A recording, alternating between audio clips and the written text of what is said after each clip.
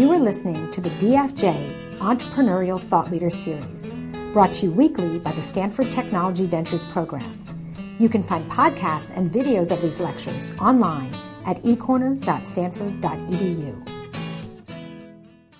It is my sincere pleasure to introduce our guest today. It is Aneesh Chopra, and he is the first Chief Technology Officer of the United States of America.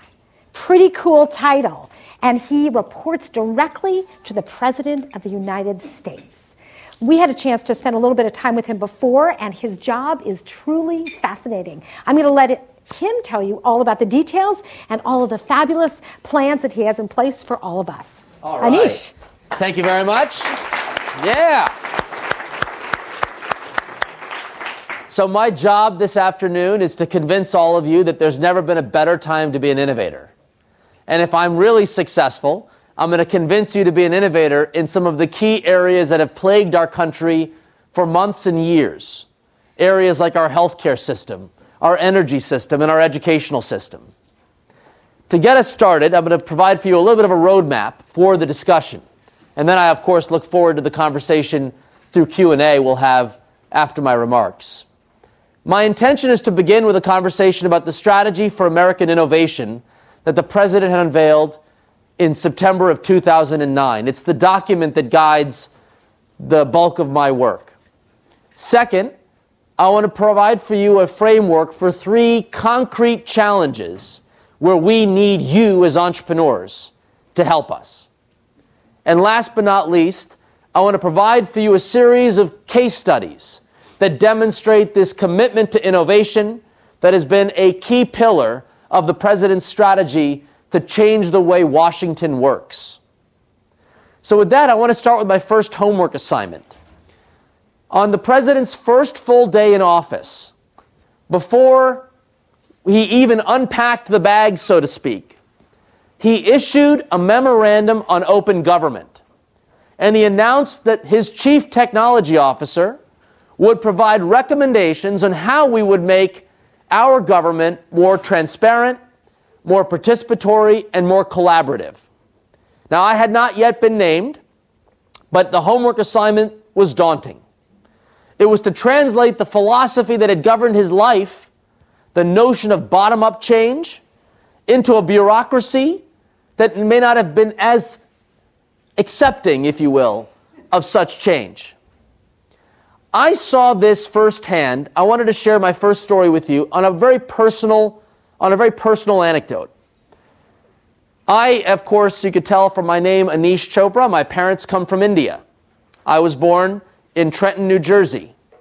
And I had the pleasure of traveling to India with our president in November of 2010. And in fact, inaugurated the president's India-U.S. Open Government Strategic Dialogue. The basis for that dialogue was born in this graphic that you can barely see depending on where you are. It's a picture of the president having a conversation with one of the most rural villages in a state called Rajasthan. The backstory is as follows. The government of India has made connectivity to rural communities a priority. And the Chief Technology Officer equivalent, a gentleman by the name of Sam Petroda, had been putting in place a strategy to bring fiber connectivity and 4G WiMAX towers to each of the rural villages throughout India. There are about 250,000 of them. They're called panchayats. And the first one of these had been lit up in time for the president's visit. We were in Mumbai, which is obviously a major metropolitan area. And before the president addressed the students at St. Xavier's College, he had the chance to walk through an expose of all of these innovative uses of open technology in the advancement of democracy in India, culminating in this conversation that he had with individuals that lacked access to indoor plumbing or what you and I would consider to be traditional infrastructure. Yet they had 4G. And it had transformed their lives. A nurse told the president how now she has access to information to know exactly which kids in the village to reach to make sure that they were on track with their health care. a student, not unlike many of you in this room, had the chance to communicate and take actually an MBA program, Tina, an MBA program from this village without having to travel and leave his family. And it was in this context where the president spoke about a very interesting phenomenon that openness and technology have enabled around the world. The concept of leapfrog. The president saw all of this and was thinking to himself, what will this infrastructure do to think about the healthcare system, the energy system, and the educational system for that village? And he remarked about the power in some of these emerging markets where you'll see that leapfrogging off of what we have today in our 20th century infrastructure. It's a lot of what governs our thinking about changing the way Washington works. It also infuses this notion of what is our long-term economic growth strategy. As I mentioned to you at the outset of my remarks, it was in September of 2009, the president traveled to a community college in upstate New York. It was my first trip on Air Force One, which I must tell you was a very cool experience. Calling your wife, and the military guy calls and says, "Will you take a call from Air Force One?" I scored some points that day. Anyway, the community college was the backdrop. Students in their all ages, 30, 40, 50 years old, going back to school to study how they could win in a clean energy economy and what they can do to gain jobs in healthcare. And the president spoke to them and he said, I see the role of government in three parts when thinking about this long-term economic story that is America. First, that America is at its best when we invest in the building blocks of innovation. Now, the building blocks of innovation historically have been infrastructure, roadways, railways, runways. But now it's increasingly digital infrastructure, wireless technology, 4G, the comment that I made about what we saw in India, critical infrastructure for a thriving economy. We also speak about human capital, making sure that we graduate more students that have college degrees, ensuring that we have a higher share of those students focusing on science, technology, engineering, and mathematics. And it's also about a research and development pipeline to make sure that the industries of the future are thought about in our universities today, and all of you have the chance to engage. The second pillar of the president's strategy is to ensure that we have the right market conditions to promote innovation and entrepreneurship. That is setting the rules of the road, ensuring we have a patent system that works, getting some of the new rules on the internet right around cybersecurity and privacy, thinking about how we cultivate more communities of entrepreneurs through a program I'll talk about called Startup America. But last and certainly not least, the part that occupies a great deal of my time is that the president identified a few areas where we need to catalyze breakthroughs. And it's through an all-hands-on-deck philosophy that we believe we can achieve these breakthroughs. Yes, we need entrepreneurs to invent a better healthcare system and a better educational system and the like, but we also need a public sector that is a nice receptacle or a partner that will effectively work with these entrepreneurs so that we can see those new ideas reach the market and eventually scale. And so in this domain, I focus a lot of my time on health, energy, and education. And you'll hear more about that as I go through my remarks. But let me begin with that first piece of infrastructure, that notion of wireless connectivity. I'm going to share with you a graphic that was presented by McKinsey maybe 3 or 4, maybe now 2 or 3 months ago. And it looked at the American economy and it identified the fact that productivity growth highly correlates with GDP growth. That is, sectors of the U.S. economy that can deliver productivity gains will actually help us achieve an overall economic growth position. What this graph shows you, though, is that few sectors of the U.S. economy have accounted for a disproportionate share of our productivity growth. And it's the sectors that you know, computers and the like, that have achieved Moore's Law consistently, and other sectors that have incorporated the kind of pressures that is the story of productivity. But I've circled 3 on this graphic that have been either flat to negative on productivity growth. Government as a sector, healthcare as a sector, and education as a sector, together accounting for 20% of the nation's GDP. If we are to achieve the long-term economic growth prospects, we will have to do so by unlocking these hidden opportunities for productivity gains. And one insight as to how one achieves productivity gains in a sector is in an MIT study that was published even earlier than that this year, looking at how firms in an industry outperform each other, and incorporates the notion that data-driven organizations, data-driven decision-making, allows those firms to be much more productive. In fact, they found that companies that are instrumented actually can achieve 5 to 6% productivity gains. So one of the themes in this question about wireless infrastructure is also a theme around liberating information so we can instrument sectors of the economy. More on that in a moment. The second pillar, if you will, of the strategy for American innovation I referenced was the notion of competitive markets for entrepreneurship.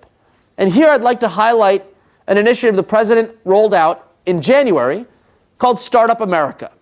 And more specifically, a symbiotic relationship between the public sector and the private sector. The Startup America program begins with a nonprofit organization called the Startup America Partnership, led by the chairman of the board, Steve Case, and a recent recruit to serve as CEO, the inaugural CEO, Scott Case, no relation, who had served as one of the founders of Priceline out here in the Valley.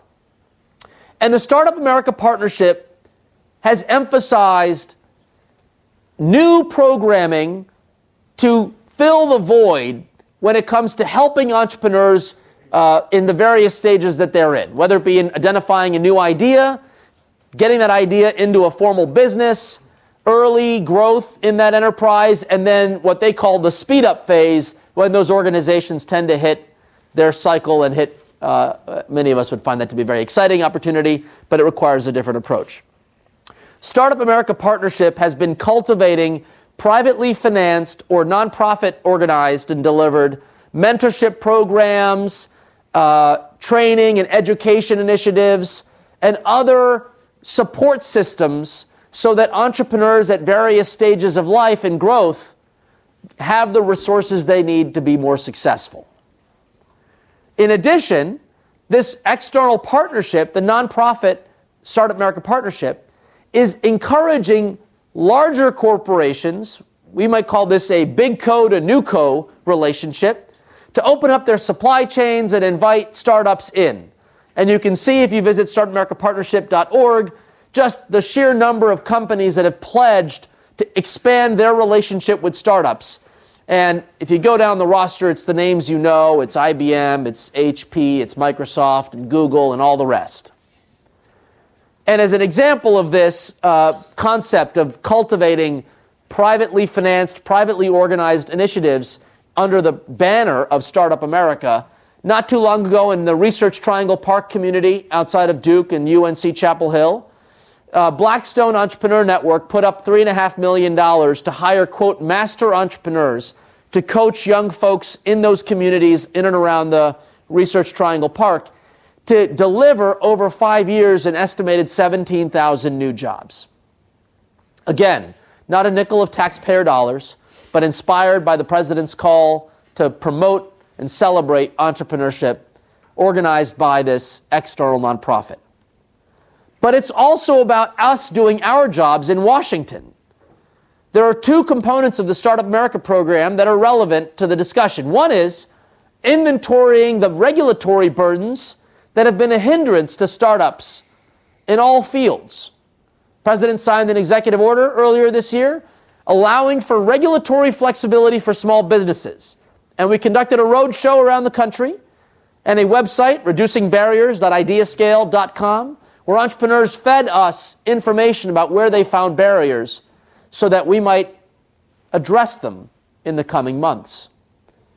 But it's also the part that I care the most about, the part that I'm responsible for in Startup America, and that is to find ways in which the policymakers in Washington might actually open up new markets, unleash new market opportunities.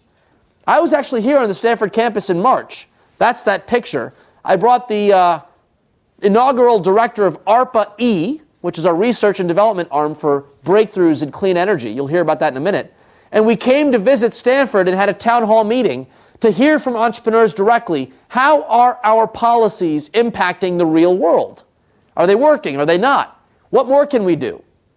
And these programs we formalized under the banner of DC to VC. Coined by Morgenthaler Ventures, I take no credit for the branding of this initiative. Morgenthaler did this in the area of healthcare in the fall, and we've scaled it to energy and education. But this concept of inspiring entrepreneurs to come into these key sectors of the economy that need their help because they need to demonstrate productivity growth and that we need them to solve our bigger challenges as a nation is a theme I'm going to be coming back and back and back to throughout this presentation. Before I move to the three levers that we use to pull these breakthroughs out in energy, health, and education, I did want to pause for a moment and talk a bit about our immigration system. How many of you in this room are students here under some form of immigration status? Probably from the hands, maybe 15%. I want to speak to you because on a personal level, this is how my father came to this country. As an engineer at Villanova, Dad holds 3 patents, and because he had the opportunity to pursue the American dream, we have the chance to be in this great country. I have the job reporting to the President of the United States. In one generation, that's the story of America. We have a broken immigration system. And the President, just a few weeks back, called on all of us to have a civil conversation to talk about why and how we can move this conversation forward and actually fix what's broken. The President spoke at length about the broad, comprehensive nature of this challenge, but he highlighted the importance of high-skilled immigration, and he introduced a set of policy initiatives that we stand for as an administration that we believe speak to all of you. For example, how about we staple a green card when you graduate with a PhD or a master's in STEM fields? What about a startup visa program that allows you to stay in this country if you can raise the capital and scale up a business, hiring American workers? How about we fix the legal immigration system to clear out the backlog and to address some of the challenges about how we allow families in or out through the legal system? And how do we strengthen that which works and fix what's broken in initiatives like the H-1B program? The President has called for all of this to happen. It's personal for me because I added in there the picture of me when I was 11. I visited India for the first time. That's my dad's village. No indoor plumbing, typical at the time. They were refugees when India and Pakistan bifurcated at the turn of India's independence and Pakistan's independence. And so this is a real challenge for our country, and to the 15% of you in the room, the President understands and has called for us to address this and has many of you in mind when we look to fix this system. Now, I'd like to spend a chunk of time providing for you what we're calling the investor's thesis around these 3 big challenges. I want to spend some time here because this is where I want to recruit you as much as I wish to lecture for you about our policies and objectives. And I'm going to start with the investor's thesis around how we will transform the American healthcare system. As you all know, we've passed several pieces of legislation that will, in my opinion, fuel this investor's thesis. The first piece of legislation actually happened within 2 months that the President took office. It was our Recovery Act. And as many of you know, the Recovery Act was emphasizing how do we get people back to work. But the President included in the Recovery Act a portion of funds that would actually serve as the foundation for economic growth in sectors of the economy that hadn't seen the kind of breakthroughs that we've been looking for. So he put a down payment on healthcare reform by calling for the digitization of the nation's healthcare system through the HITECH Act. $28 billion of investment to be spent over the next 5 to 7 years to get hospitals and doctors to move from a paper-based record-keeping system to a digital record-keeping system. But that was not sufficient for the investor's thesis to convince all of you to come in to what we believe to be a billion-dollar industry. We followed that up with the Affordable Care Act. You might know this as health reform. Health reform meant a lot of things to a lot of people, but to entrepreneurs, I would like to highlight some of the most important provisions. Chief among them, the fact that we've provided the tools to the administration to once and for all shift the American payment system in healthcare from one that focuses on volume to one that focuses on value. And in a capitalist society, you get what you pay for. As my friends remind me, if you incentivize volume, you're going to get a lot of visits, a lot of procedures, a lot of activity. What you're not going to get are things that are not counted in volume, like care coordination, advising folks to stay healthy, making sure that they stay out of the emergency room. In volume, that would be a negative factor. You'd actually be disincentivized. But as we move the healthcare system to one that focuses on outcomes, quality, or value, you start to open up a market for new products and services. As we look at the Affordable Care Act, we've got several bites at the apple. First, Congress has provided some explicit authorities to launch tests for new payment systems right now. Programs called medical homes and accountable care organizations and bundling payments and readmission reduction programs. What these programs basically do is to say to a provider or a group of individuals that form a provider collaborative that if you can keep someone healthier, keep their quality up, and treat them better at lower cost, you get to financially benefit in that program. We'll augment your traditional mechanisms for reimbursement with a bonus payment, if you will, because you were able to keep someone healthier. Now, think for a moment about today's healthcare system. The provider is reacting to the patients who call to schedule a visit. And they work the schedule. And the software companies that have been very successful are those that have made scheduling better. And contrary, you want to make billing better, because once you schedule and you visit someone, you want to get paid for the bill. So we have a great and robust market for products that schedule and bill in healthcare. But if you are to shift the system to focus on value, you start looking at the patients, you start looking at the list of patients that are in front of the doctor, and you ask the question, of the 2,000 patients that you treat, which 30 do you want to see today? Because they're most likely to need an intervention, a hospital admission or a surgical procedure or something that's a bit more on the acute side in the near future. Imagine the technologies one would need to shift the schedule around from people coming into you to you proactively reaching them and inviting them into the clinic so that you could treat them. You need much better data mining tools, care coordination tools, patient engagement tools, tools that provide decision support so that the decisions you make when you refer them to another provider are done focused on value and quality. Those products and services have not had the business case or an investor's thesis heretofore because they were not reimbursable. Today, now that the law has passed, we are starting to see this new market come forward. Entrepreneurs who previously might have focused on the consumer web are now wondering, hey, wait a minute, maybe I could apply those concepts in keeping people healthy. What if I shifted my focus to join a startup whose mission objective was to keep people out of the hospital, keep them healthier, and make billions of dollars along the way? We would say, hallelujah. You deserve to be a billionaire.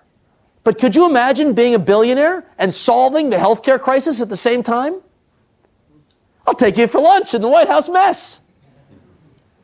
These innovations need a market that allows them to scale.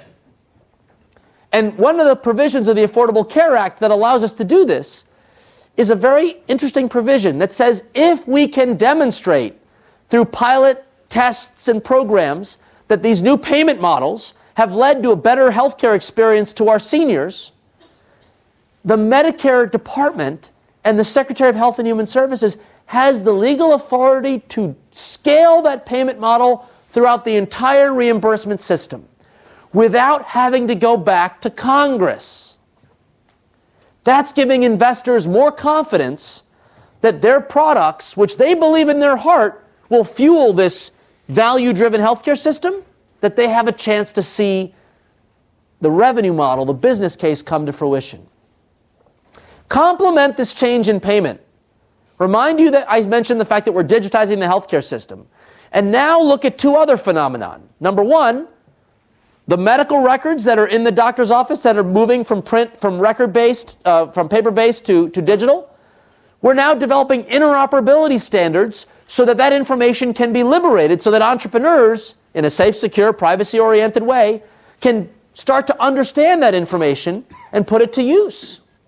And it turns out Washington has a ton of data on how we instrument the healthcare system. That's been locked up in proverbial vaults for far too long, but as part of our open government initiative, we are liberating at no cost to the taxpayer, at no cost to intellectual property constraints, so that entrepreneurs can have that information and use it to build new products and services. In fact, on June 9th, I would invite all of you to a webcast at the Institute of Medicine where we'll celebrate the best and the brightest of these startups who are taking this open health data and putting it to work to build the healthcare delivery system of the future. All of this is available for you today, health.data.gov. And it's not just the information that's in the government's vaults. We're actually compelling the sector to publish more quality data and even some patient satisfaction data. I learned, for example, we have in our database whether or not a patient slept well at night in the hospital. Tina, do you know which hospital has the best customer satisfaction in this community? I don't. Well, we have that data for you. One of these entrepreneurs is going to go in that database and they're going to grab it and they're going to say, Tina, we're going to provide for you a map to the most customer-friendly hospitals in the community. Because it's freely available and they're going to have fun doing it. So this is the investor's thesis in healthcare. That as we shift the payment system, as we liberate data, both from the provider level and from our public sector in terms of open data, that we can fuel new products and services that will make a ridiculous amount of money and solve our nation's healthcare problems at the same time. Wouldn't that be nice? Second, I'd like to talk about our educational system. Now, how many of you know the size of the United States educational system, the K-12 market? It is roughly the size of the U.S. pharmaceutical sector. Now, anybody know what percentage of revenues the pharmaceutical sector reinvests in research and development? Anybody want to take a guess? It's about 17% of revenues are reinvested in research and development. Now, how many of you would like to guess, or could anybody please tell me, what percentage of revenues in our K-12 system are reinvested in R&D? Does anybody know what the R&D engine is for our K-12 system? 0.1%. The K-12 system is largely the same as it was at the turn of the 20th, 19th, maybe even 18th century. Teacher, instruction, classroom. What are we going to do to move this system to a 21st century model that emphasizes mastery of the learning of the material over the seat time in the class? As we move from print to digital learning objects, we will start to see this shift from seat time to mastery. And what is it that we're going to be doing in Washington? We're going to try to fix that research and development pipeline. The president has called for an ARPA for education and has seeded it with $90 million in the proposed fiscal 2012 budget to design breakthroughs in learning. The president gave a speech at Tech Boston Academy with Melinda Gates, and he called for the following vision: a digital tutor that's as effective as your best personal tutor, and as engaging as the best video game. Someone will build that digital tutor. That person will make $1 billion, and they will solve the American educational system. Again, earning a lunch at the White House mess. We've seen this in action. DARPA, who believes in a high-quality workforce, invested in a program called Education Dominance. It's DARPA, it's the military. They can call it educational dominance. And they studied the best teachers in the United States. And what they found was you don't record the lecture and push play. It isn't about finding the best lecturer. The best teachers personalize the instruction based on the needs of the student. So what this meant was we need a whole new machine learning system that understands how the child learns and serves up the right learning object based on the style of the student's needs and the material that's relevant at the time. Now, we have yet to invent this at scale, but Education Dominance did a prototype. They took kids that were 17 years old into the Navy, 16 weeks of training through this program at their pace. They outperformed veterans who'd been on the job for 7 years in IT networking skills. We're going to scale up the R&D engine. We're also trying to find ways to scale new ideas by introducing an innovation pipeline management program. We call it the Invest in Innovation Fund. Second year of that program's coming up. It allows entrepreneurial ideas to come forward to close the achievement gap, test those new ideas, and validate them through some kind of market assessment, and then allow us to scale the best and the brightest of those ideas throughout the country. Over 1,700 applications came in for 49 slots, but in the spirit of open government, the president, which our program required a 20% match, the president called on the philanthropic community. Over 40 charities came together with a common application. In 30 days, when we listed the names of the 49 finalists and told them they had 30 days to get their 20% match, this single application and a web portal called the Foundation Registry, i3.org, surfaced $63 million, a majority of the match generated. Now, what's even more exciting about this? JP Morgan has a donor-advised fund. Individuals, high net worth individuals, logged into the portal, and many of them personally contributed their charitable dollars to support applications that came through the i3 fund. Programs that they never would have heard of before, coming from every corner of the country, available. And again, in the spirit of open government, data.ed.gov, you can download summaries of each and every one of the applicants in case you feel inspired to see what's out there in terms of new ideas that are worthy of your time and attention.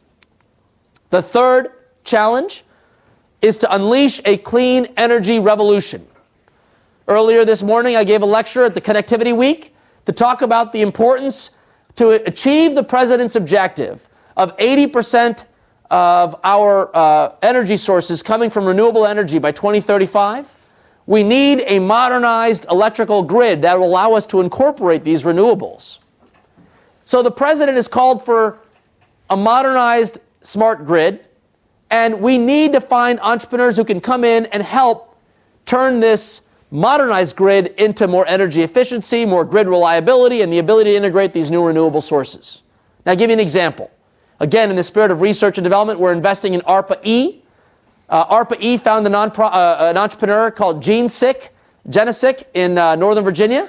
They're going to shrink today's transformer from an 8,000-pound beast with no intelligence in terms of smart electronics to a 100-pound suitcase with modern sensors so that it can start being an intelligent part of the network.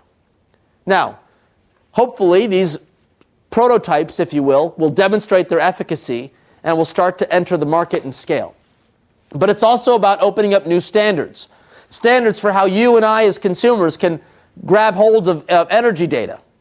Just on this campus, Tina, on my walk here, I ran into these two high school students that came to visit me in Washington about a month and a half ago. These two students live here in Northern California, and they asked their school system if they could invest a few $1,000s to pull out the energy data in real time so they could see what they're consuming and when. And Tina, the gym would have the air conditioning go on at 2 a.m. And to their knowledge, there weren't a lot of students in school at 2 a.m. in the gym.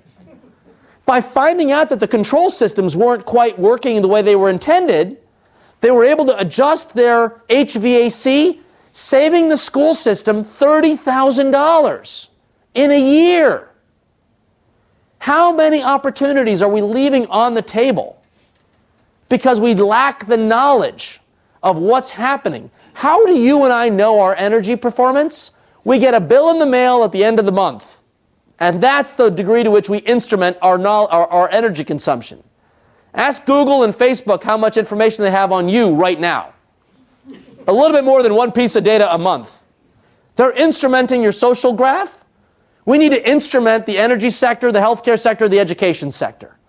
And by doing so, open up opportunities for you as entrepreneurs and innovators to build the algorithms, the apps, the tools that would allow us to solve these challenges and move out of a political stalemate that has plagued Washington to a new model that allows us to achieve our objectives in the spirit of entrepreneurship by harnessing the power of technology, data, and innovation.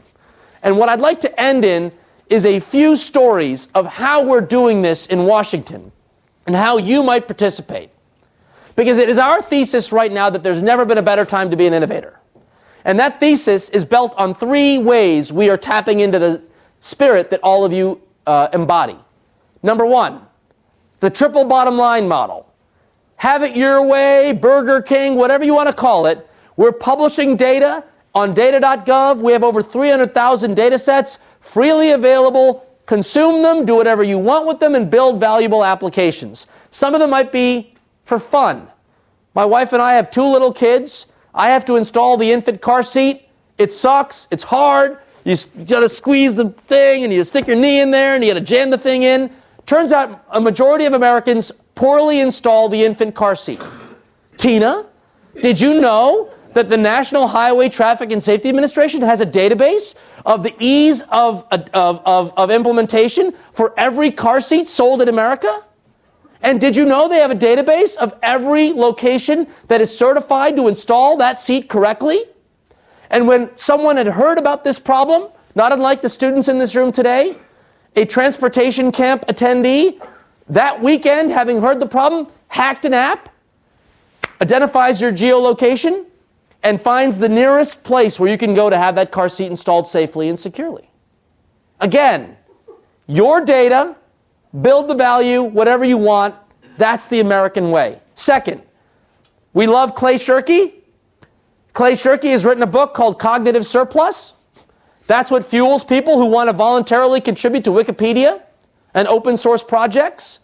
What if we could tap into the cognitive surplus in this room to solve health, energy, and education? You may not want to have a startup in this business, but you might have an idea.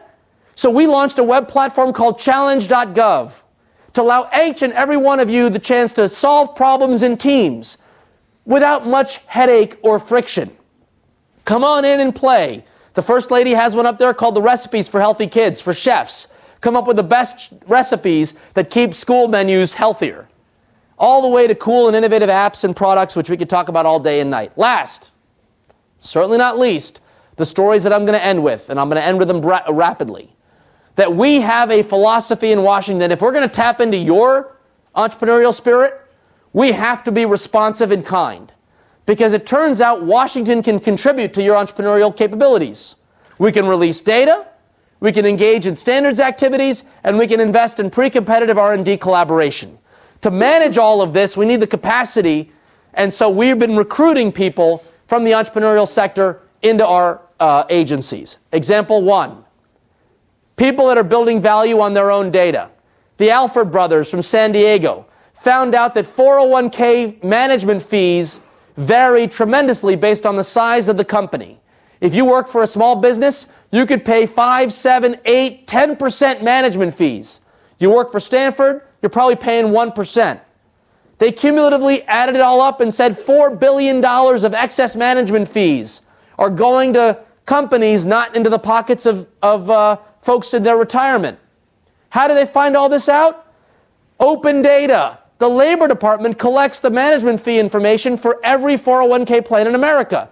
And thanks to President Obama's Open Government Directive, we gave them that information in machine-readable format and got them the data they need to plot their diagrams and prove the problem. And now they've built a startup, hiring 30-some-odd people and growing, making a business out of closing creating an arbitrage.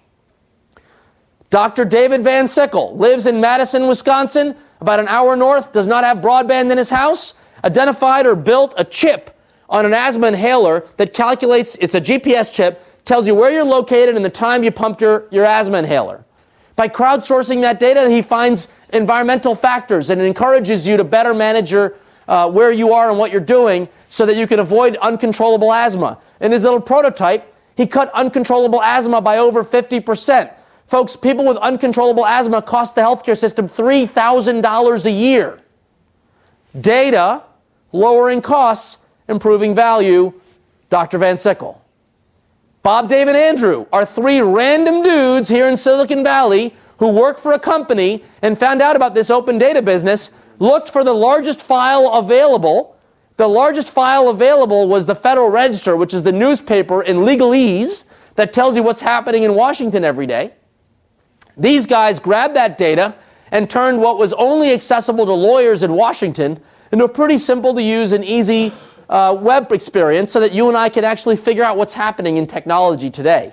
I actually use this. It's a heck of a lot better than reading the Federal Register in the normal way. Well, after they won the Apps for Innovation contest at the Consumer Electronics Association, 3 months later, the Archivist of the United States, or AOTUS, as we call him, picks up the phone and calls these guys and says, "Your design is a hell of a lot better than my federalregister.gov. Could you take over the site?" And they did. Bob, Dave, and Andrew came to the 75th anniversary ceremony for the Federal Register, where they filmed the National Archives movie. What was it? National Treasure. That's pretty cool stuff. They're sitting there on stage. Bob, Dave, and Andrew, got to give them some love. Professor Wolski had an idea to create an Amazon cloud for universities, was successful in scaling it. His first customer was NASA. His proof of concept was funded by the government, and now he's launched a startup and he's become a wildly successful entrepreneur in Eucalyptus Systems. Katie Stanton.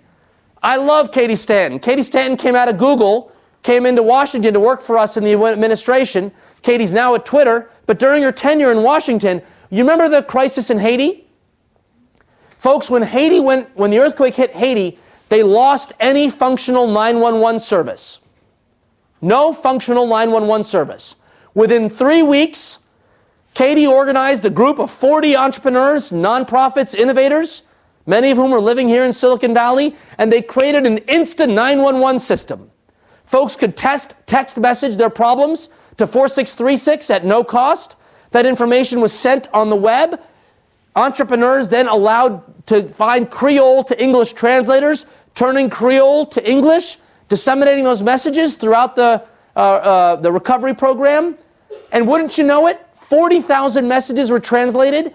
Average turnaround time from when someone posted a problem to when they were addressed by a first responder, 10 minutes. In a world where they had no 911 system. And our friends in healthcare. My friend Peter Levin, a startup successful entrepreneur, created the Blue Button program that allows any veteran to download a copy of their personal health data safely and securely. Over 300,000 members of our active duty military, our VA, and our Medicare populations have now downloaded their data because in 90 days, Peter and his entrepreneurial team came together and built the prototype. And now it's been wildly successful. The president mentioned it in the State of the Union. Arian Malik was a vice president at Relay Health. It turns out doctors couldn't email health records between each other because it violated patient privacy and security. Arian came in to run a 90-day project to get the private sector to agree to a technical specification for safe, secure email called the Direct Project. It was so wildly successful that 1 year to the day when we launched it, 95% of the vendors in the industry have pledged to adopt the protocol, a protocol built by Arian and his team. This is the story of Washington. These are the people that were gathering to build it. And it is our goal, our hope that this infrastructure that we're building will support you as the innovators of the 21st century so that you could solve the health, energy, education challenges, become wildly financially successful at the same time, and help your country. Thank you so much for your time.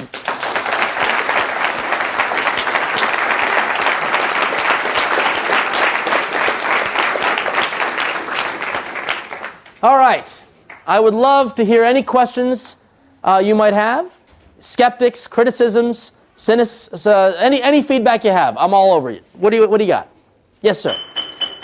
Okay, not you. I'm just kidding. You may go first. Yes, please. So you talked about some areas where the government needs to innovate. We're still dealing with a banking system that's born in the industrial age. Yes. And regulated. Yes. That way. Yes. So some of us conceive of a bank built for the information age, called a high transparency ethical bank. Okay. Treasury is tone deaf. The Economic Council is tone deaf. These are areas where we in Silicon Valley can do something more than PayPal our way into sort of a sidelight of banking. We can go straight into it. But we don't have an advocate. We don't have someone. So the question for those of you hearing is whether or not we could have a 21st century banking system that can fit the needs of where we are today. So I don't have an easy answer to the question, but I'll make one observation. One of the president's priority pieces of legislation was to create the Consumer Financial Protection Bureau because there were too many tricks and traps in our credit card system. Your bill statements would change in terms of what you owed. You didn't quite know what the reimbursement rates were and all the rest. Our mortgage system is kind of funky. You don't really know what your interest payments are going to be as you go through your when you sign over your mortgage papers. There are a whole range of areas where we've had a lack of awareness and understanding and transparency. So in the spirit of a lean government startup, the agency won't even be officially born until July of 2011. Last week, they launched a cute little game called Know Before You Owe. The law says we've got to change these mortgage forms and make them more user-friendly. If you visit knowbeforeyouowe.gov, you can actually vote on different versions of what the new mortgage form should look like. If you click on one versus the other, it asks you for feedback, what's working and what's not working in the other case. So we're trying to bring a little startup feel to how the agency does its job, all towards making sure that we have a banking system that works. Now, leaving aside the question of how we regulate the banks, there's a broader question about whether or not we can incorporate modern capabilities like mobile wallets, NFC communications, and the like. And one of the policy tools we have that I didn't speak of, and I talked about challenge.gov, but the law allows the federal government to engage in prizes and competition policy so that now we can actually do some things to spur some innovation in areas that we hadn't thought. If you visit the Treasury Department's open government page, www.treasury.gov/open, you can contribute your thoughts about what kind of challenges and prizes they might run to modernize the nation's banking system. Who knows if the banking system in the future is run by your cell phone company? And that's one of the questions that is exciting, and I'd encourage you to participate. Other questions? Students? Yes, in the back. The invitation section for your aspiring entrepreneurs, you mentioned something about stapling green cards for the STEM students for PhD and Masters, and something for the Startup Visa Act. Yes. What do you think is the timeline for those two to be actually implemented and students take benefits of them? So the question is whether or not the policies that the president outlined in his speech on high-skilled immigration, specifically the ones around stapling and on startup visa, when might they come into fruition? Part of the challenge is that Congress has to take action. So the reason the president delivered that speech and clarified the economic arguments for immigration reform was to create some space to have a civilized conversation in communities around the country, which hopefully would lead to some bottom-up support and therefore congressional engagement so that we could have a group of people that would want to think across the table about what's possible and how do we move this thing forward. Where we are right now is the current immigration system is broken, and we all know this. Our economy is suffering because we haven't gotten this right. And the president is putting more attention on the fact that we need to address this and to do so now.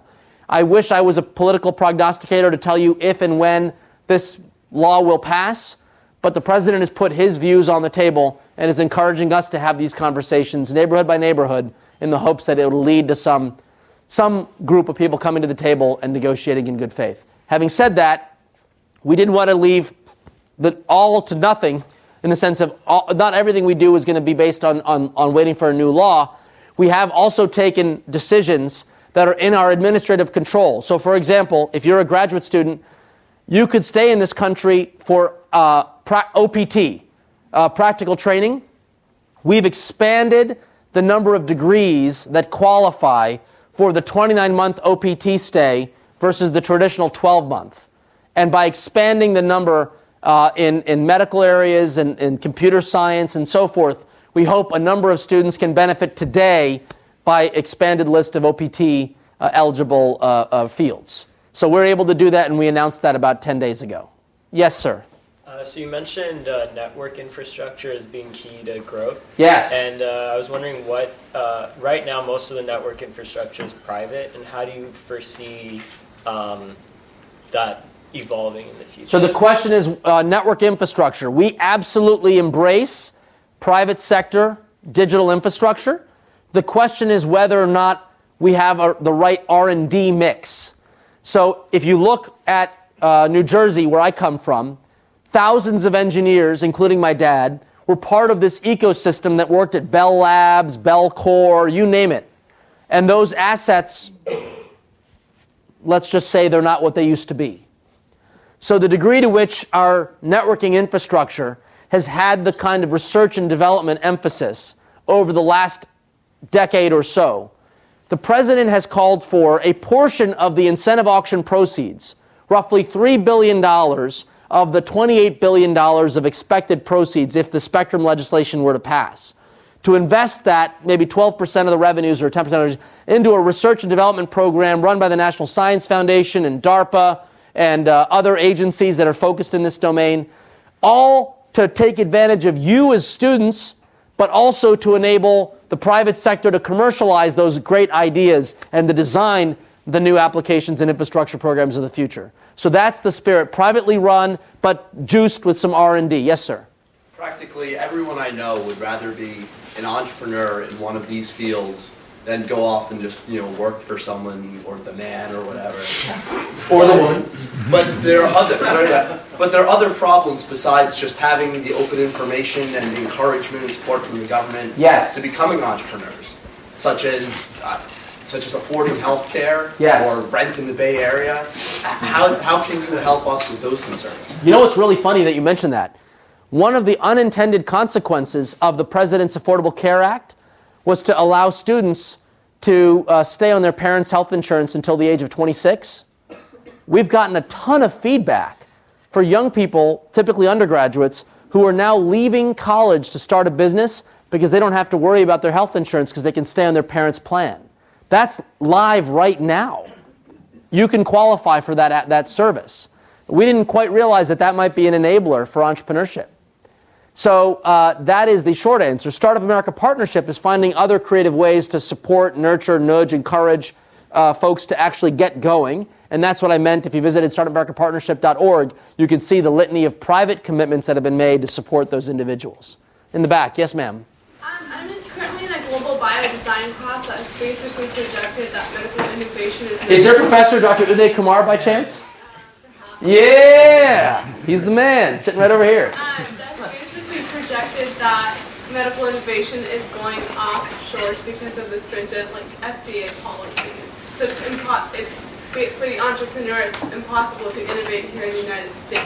What are your thoughts on that? Well, the question was whether or not the FDA's regulatory policies are shifting innovation overseas. And it's a very thoughtful question, and I appreciate it.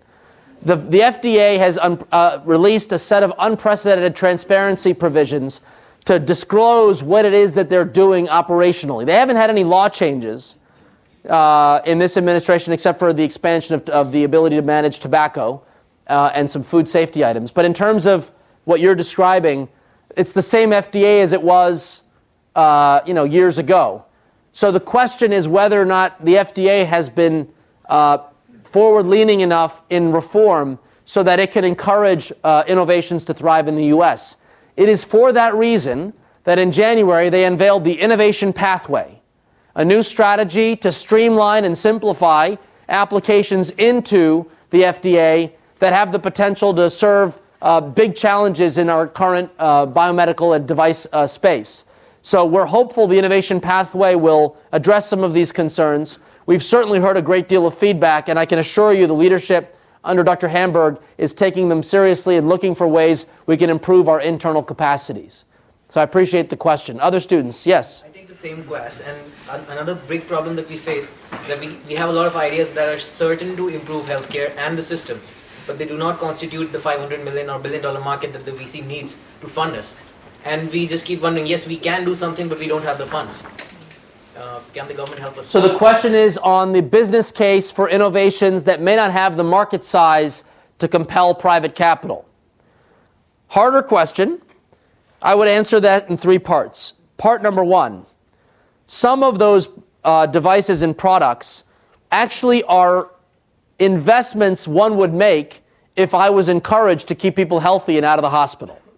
So it is possible that the accountable care organizations who will organize and build the programming, if you will, might on their own choose to adopt products and services under a different reimbursement regime because those products and services are actually going to be helpful to keeping me safe. And so that has a category of impact to the investor's thesis that I think would be relevant to the market discussion. Second, we are investing in research and development proof of concept centers.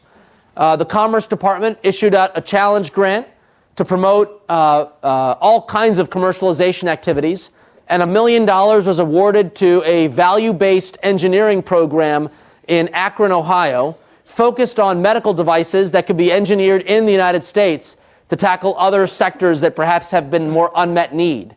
And they have been collaborating with Dr. Kumar and others to find ways in which Akron, Ohio might be a hub for some of those startups. And so there's an ecosystem forming there where there are resources that have been gathered to support proof of concepts. And then third, in our increasingly global economy, it is likely or possible that innovations that serve global needs might be modified and enhanced at scale and brought back to the U.S. to serve domestic needs. That is a trend known as reverse innovation, and we're taking a great deal of interest in understanding that trend, thinking about that trend, and engaging in a spirit of open innovation about that. Tina's about to pull the plug. Last question or done? Okay, yeah, this guy right here in the blue shirt. Yeah, you. Oh, you, brother. Yeah, you. I'm trying to launch a project that enables cutting the global oil consumption by 20 or 30%. Oil consumption by? By 20 or 30%. Hell yeah, you are, brother. What's your name? Give me your card. By changing the usage of ground transportation system. But always the problem with the politics because the politicians have to change the traffic rule to enable unmanned autonomous ground vehicle to operate in the public space. But many politicians have lack of the incentive to change the rule. So if you would become a president, would you decline or accept the proposal?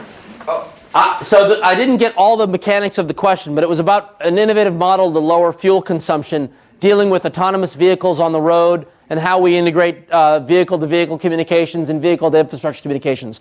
Ironic that you mentioned this, because on Monday, I held a roundtable of CTOs from Mercedes-Benz, Toyota, Nissan, GM, Chrysler, their stakeholders in between, to ask the question, how might we kickstart smart transportation? That is, how might we get the infrastructure to communicate with vehicles, vehicle-to-vehicle, and everything in between? Because as part of that wireless innovation fund I outlined where we were going to invest the $3 billion from the Spectrum proceeds, we allocated $100 million of it to the question you just asked.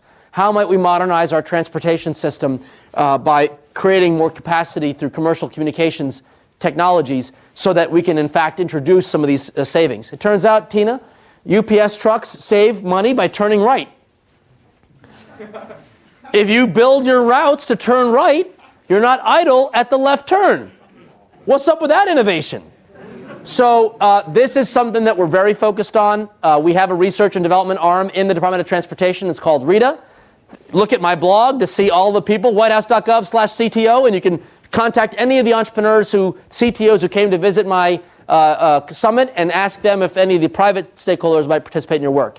Thank you so much for having me, and good luck.